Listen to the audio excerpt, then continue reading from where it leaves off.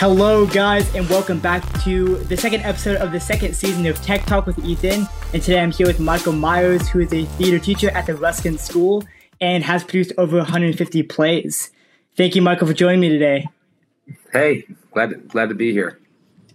To shake things up before we get into the show, we're going to do this little thing called, we're going to have this wheel called the Wheel of Ethan, and we're going to spin the wheel, and you'll have to be, and a question's going to be asked to you. So let's spin that wheel.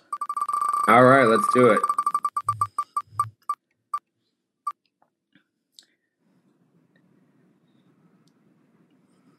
Hooray! Alaskan or the Caribbean? Even in terms of where I'd rather be? Yeah. Oh, the Caribbean. Warm? You like the heat? Well, I mean, at this point, we've all been cooped up for a year. As much as I love Alaska, it's beautiful. The scenery is great. You can get mauled by a bear. But I mean, right now, the idea of dipping my toes in the sand in the Caribbean. Definitely. Looking at that crystal blue water, sign me up. For sure. Well, sign me up. Thank you for playing the Wheel of Ethan. As we get into it here, guys, could you introduce yourself and tell us a little about what you do? Sure. I am the Associate Director of the Ruskin School of Acting in Santa Monica, and I also run the Ruskin Group Theater in Santa Monica, which is a nonprofit theater. The school has been around since 1984. We're the sister school of a place called the Neighborhood Playhouse School of Theater in New York City, where Sanford Meisner taught. John Ruskin, my partner, has been teaching Sandy's work since 1984. Brought me on in 1999. In 2002, Anthony Hopkins started teaching a master class for us, and that gave us enough sort of notoriety to be able to start a nonprofit theater. We opened our first play in February 2003, and we're still going strong. We've moved a lot of plays, seen a lot of things, and what we are going to have to see after we come back is going to be another one of those adventures, you know? Definitely, for sure. It's been around for a long time. That's crazy how long it's been around. Yeah, we've been very fortunate, and you know, it's all about the people. I mean, we're fortunate that we have some of the best artists in Los Angeles that want to work with us, and so as long as they want to keep working with us, we want to keep doing it. Definitely, for sure. How'd you get into teaching? So for me, it was sort of like a non-linear journey. I was a musician, and when I was about 19 years old, somebody told me to take a Meisner class because they said it would really open me up musically. So I did that, and the connectivity of the Meisner technique is so wild. The first week I started this work, I went to go see Bruce Springsteen at East Street Band, and he looked right at me, and I was like, wow, that's kind of how I feel doing this Meisner technique. And I realized I wanted to kind of dive into the performing arts more than I wanted to be into music. Mm-hmm. And I think about 6 months later, while I was in class, somebody asked me to direct their play. And I realized I had a real gift for directing and producing. And the rest is history. I mean, a lot of it was trial by fire, learning how to write grants, learning how to raise money, learning how to deal with unions, learning tech elements. I mean, I always joke that when I first started the theater, I didn't know the difference between a Fresnel and a Lico. And if one of the tech people, because I was really young at the time, I mean, when I started the theater, I think I was 22 years old. And I'd been a musician, and I'd been into political science. And so somebody would say to me, "Hey, grab the Lico," and I'd grab a Fresnel, and they'd be like, "No, that's a Fresnel." I was like, "Oh, my bad. I thought you said Lico." Yeah. Like I was so insecure I couldn't even admit that I didn't know anything. So I mean, it was really interesting. And then in 2008, the Santa Monica City Council appointed me to the Arts Commission, and I just finished my 12th year on that and was elected chair of it for 10 years. Which was another total education in different types of art that I knew nothing about. But, you know, art is so cool because no matter what side of it you're on, it's mirroring the human condition, which is so perfectly imperfect, right? Definitely, for sure. I agree completely. We have a question from Facebook. John Pearson says, haha, mauled by a bear. Yeah, well, when I was in Alaska once, we went on this hike, and the ranger said, if a black bear runs at you, get big, try to scare it away, and if a brown bear, comes at you, good luck, because you're probably going to die. So that was I remember that from my trip to Alaska. That's funny. Well, and a lot. One of the questions was Alaska or the Caribbean, so that fits, right? It does. Nobody ever told me I was going to get mauled by a bear in the Caribbean. I mean, they might live in the Caribbean, Over time, they might evolve. A boating accident is probably likely, or tripping on something on the beach. Definitely, for sure. Could you tell us a little bit more about the Ruskin School of Theater? Sure. We teach the Meisner technique, and it's set up in a 2-year program. So a lot of students are professionals. A lot of them have gone to college. Some of them are just starting out. We get people who have been on TV shows, series, who want to learn this work, because the work is it's progressive, and it's all designed around giving people that permission to be themselves, that really knowing that character work starts with yourself. There's no character, there's just you under a different circumstance, and it requires people getting honest with themselves. I mean, it's always funny when somebody says, oh, I'm a good liar so I could be a good actor, and I'm always like, yeah, because it's really the honesty. So we do a 2-year program, and then we do a scene study class on Saturdays with master teachers. So in an 8-class session, we'll bring in directors like Tony Bill. We've been lucky. Ed O'Neill's taught the class. Anthony Hopkins has taught the class. Helen Hunt has taught the class. Rob Morrow has taught the class. So we bring in a lot of great people, and it's a rotating roster every Saturday. And then on top of that, we teach teens, and we teach young adults and kids. So we're pretty busy. Yeah. It sounds like you have a tight schedule all the time. Yeah, it's good though, right? As artists, we want to be as busy as possible. So I feel fortunate. Definitely.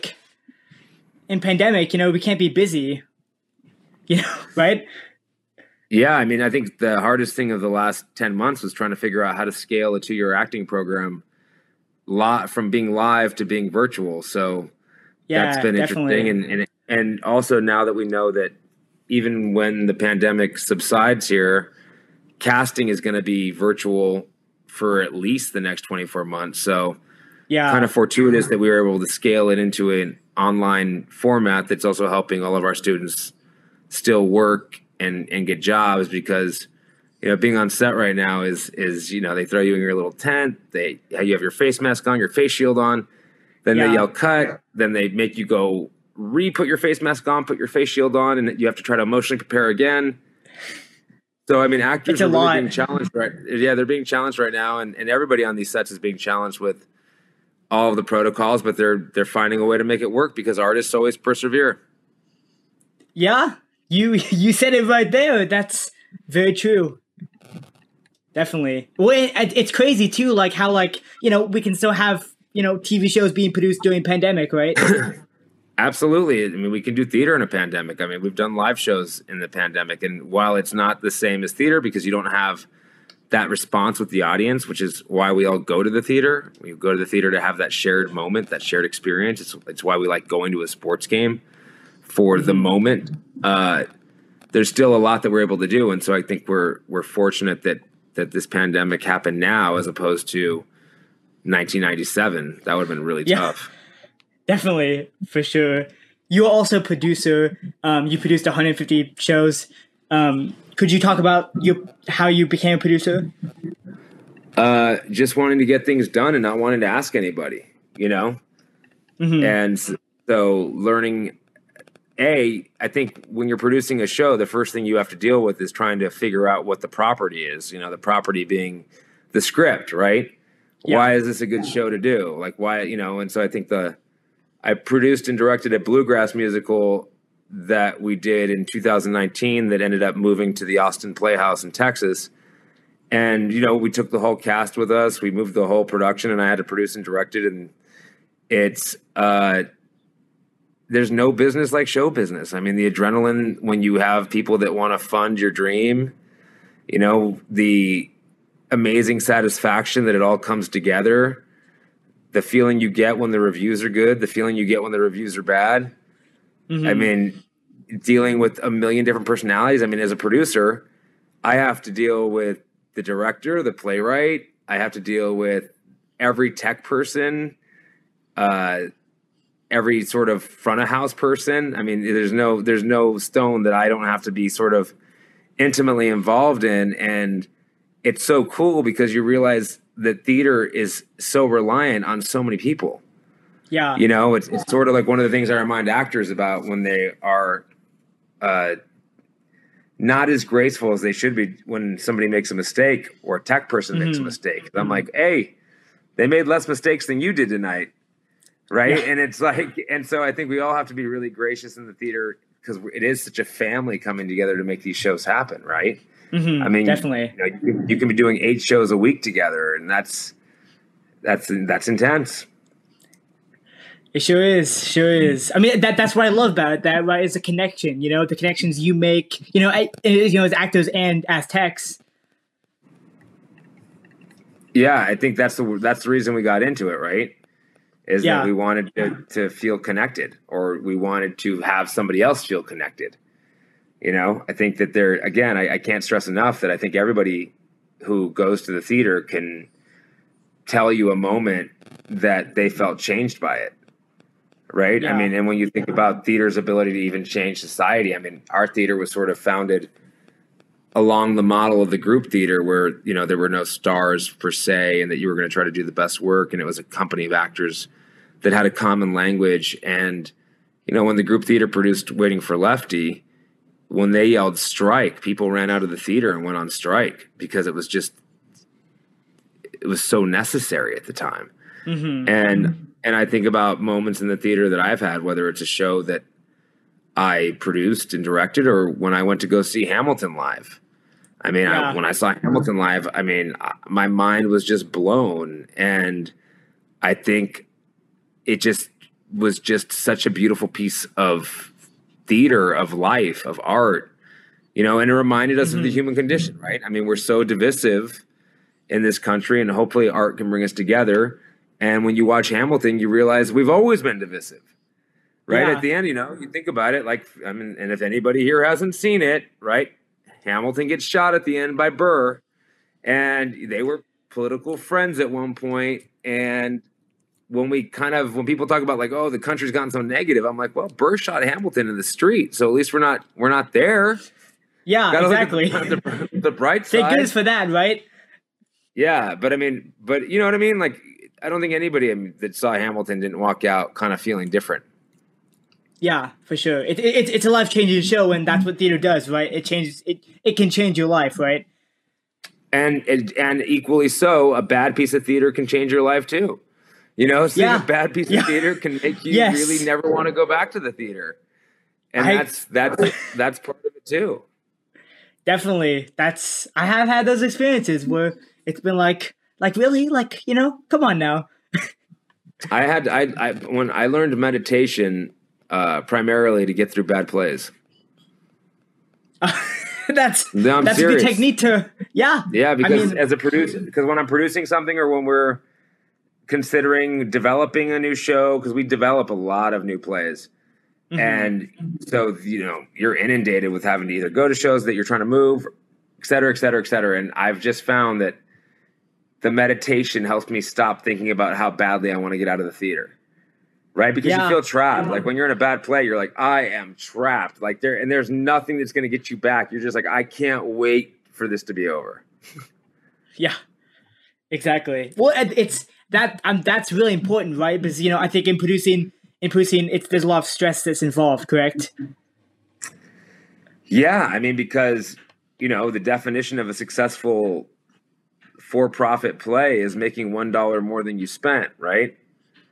And in the nonprofit theater world, which is where the Ruskin lives, you have to bank on about a third of your operating budget comes from ticket sales, and then the rest is from grants and donations. So it's not a question usually about whether you're going to lose money. It's a question about how much money are you going to lose. Yeah, exactly. Yeah. So I mean, yeah, and And could you explain the difference between a nonprofit and the other? Well, what's the other type of? The for-profit model, which is like Broadway. Yeah. Well, yeah, sure. I mean, so most of the theaters in America that develop plays are nonprofits. I mean, if any of your audience saw the movie Sideways, it was originally a novel that got turned into a movie, and then I turned it into a play with the help of a good peer of mine. We were able to get the rights to turn the book into a play with the guy that wrote the book. And Des McAnuff, who won Tonys for Big River and Jersey Boys and The Who's Tommy, he came to see the show, and he moved the show to La Jolla Playhouse, which is another nonprofit theater, right? Mm-hmm. So a nonprofit theater is basically, it's a 501c3, so the organization is intended for the public benefit, which is why, you can do shows and you can lose money because, you're not beholden to a bunch of investors who are expecting a return on their investment, right? Yeah. So when it goes to Broadway or when it goes to off-Broadway, when it starts to get commercial, the commercial theater element, all that money that's coming in, these people aren't getting a tax deduction. It's not an altruistic venture. They expect to get a return on investment, right? They expect to get paid. And it's why a lot of shows close because they're only going to lose more money, right? You think about some shows that you thought were going to be huge. They're not as huge, right? Whereas so a lot of people lose their shirts investing in theater, but then every now and then you get a Wicked, you get a Who's Tommy, you get a Jersey Boys, you get a Hamilton, and you can make some money off your investment. And that's why, the adrenaline is there for the investors, just like it is for the rest of us. Definitely. To pick that hit show. Mm-hmm. That's great, and for sure. So of course we're all in a pandemic. 10 months, right? It's been 10 months. Yeah, it's been 10 months. It's crazy. See, I can't even. It's crazy because I feel like I was just in school, the other day, right? But it's been that long, right? And I miss live shows, and we all do, of course. Yeah. Definitely. We were literally 2 weeks away from opening the LA premiere of the play version of Guess Who's Coming to Dinner, and we had Eamon Joseph, who's the star. Eamon Joseph, who's the star of Snowfall on FX. He was playing the lead role opposite Dan Florek, who had been on Law and Order for 20 years. And so we had this great cast lined up. Such an important play. Perfect timing, all the money was dumped into it. The set was done, everything was done, and then boom, everybody out of the theater. So, it'll be interesting to see. I still got the set up in the theater, but I don't know that I don't know that an 11-person play is going to happen for a little bit. So I think we're all going to have to think a little bit smaller for the first couple of years. Definitely. Well, I mean, not smaller in terms of concept, but smaller in terms of cast size. Definitely. For sure. So you said you had done a show and then it closed because of the pandemic.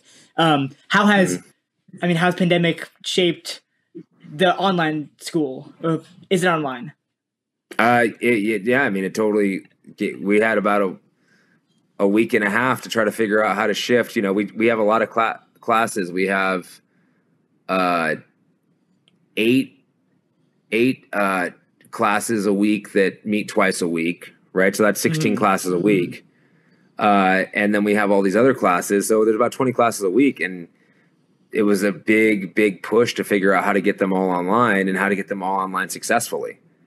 Right. Yeah. And there was a learning curve, and there was people not being able to do it anymore just because of the pandemic. And it's been really interesting and tough, but also cool because now we're teaching people that are in different countries who get to join us, which is a neat thing. Yeah, it is. That's cool. How does one teach an online theater class, acting class? Well, it depends. I mean, it depends on what you're working on. But if you take a scene, for example, just like a lot of the times I try to pick scenes that are conducive to a Zoom environment. So phone call scenes, courtroom scenes, interrogation scenes, and you have the actors do it on Zoom, and then you give them feedback about how to do it more honestly, about how to be more specific. I mean, it is possible. I mean, we've had multiple play nights, scene nights where you have 200 people tuning in to watch. The actors set up their rooms, or you suspend disbelief too, right? You do a play where it looks like they're both in the same place because of a virtual background. Definitely. Yeah, for sure. That's the cool thing, right? Is like, we can be inventive in this time, and for acting, I've seen some virtual shows too, and it's crazy what you can do, right, with technology. Yeah. And also, knowing the limitations. I mean, I think virtual shows should be no more than 30 minutes. I think that people's attention span isn't really there. There's too much other stuff to watch. So I think that you have to hit them hard and get them, get them in and get them out in this virtual world, right? Because otherwise they're going to tune into the Tiger Woods documentary on HBO or the flight attendant So, I mean, our audiences are inundated with options. Definitely. Yeah. For sure. So I'm guessing you've 16 classes, you said. And how many do you teach of those 16? I teach about 8 classes a week. Okay. Yeah. Nice. We have another question from Facebook. Does the Ruskin plan on continuing virtual classes once we're able to go back to the classroom setting? Oh, yeah. Don Pearson? Yeah, no, we definitely are, because we've really enjoyed being able to teach people not only all over the country, but all over the world. So I think that even when we go back, there will be a virtual element to what we do. Definitely. That would be good too, I think, to have both. Yeah, I mean, I think it'd be great, and I think that there's a lot that we still haven't figured out yet, right? Depending on what guidelines are, how many people can you have in a room, et cetera, et cetera, et cetera. What is the square footage that you're going to need to kind of pull it off? I think one of the reasons why online classes work better than doing in-person outdoor classes is because the outdoor classes in LA County, at least, everybody'd have to wear a mask. Yeah. And, acting is so expressive, and that if you can't see anybody's face, it just becomes, you're better off on Zoom. Yeah. Yeah. Well, it's like, I mean, if you've had issues with, tech issues with that, how have you dealt with that, The best you can, just like in the theater, right? Yeah. It's just that reminder. I mean, what do I always say? It's like when I was really young, I used to get worked up over everything. And over the last decade, I've really come to this adage of, only thing I know is the show's going to start around 8, and probably somewhere around 9:45, the lights are going to go down. And whatever tech stuff, mistakes that happen in between, we'll deal with them as they come, right? I mean, you can be as prepared as you can be, and that's about it, right? Exactly. That's a live. That's the joy of live theater, right? Things happen and things go wrong, and that's why we do it, right? For the element of that, like, excitement and that stress. Absolutely. Definitely. As we wrap it up here, any advice for young students who want to go into producing? What advice would you give them? I mean, I would tell people to just do it. To just start trying to figure out how to do it. I mean, I think the biggest thing that young artists of all kind need to get used to is being told no, like taking the no. But if you have something you want to produce, the first thing you would do is start getting a group of actors together and holding a reading, inviting some people that may have some money to that reading. I mean, you could also, there's a lot of online platforms, not only that are like the Indiegogo, but, Fractured Atlas, people can get a nonprofit deduction. You don't have to be a nonprofit. And start trying to figure out how to put up your first show, and trying to get involved in it and say yes to everything in the beginning. Like, say yes to things, volunteer for things, be part of things. People get jobs in this business because people want to be around you. Right. I mean, and as much as people don't like to admit that that's part of it, it is, ambition is going to get you so much further than talent. Right? Because I've seen a lot of people that are so talented, but they're also very entitled.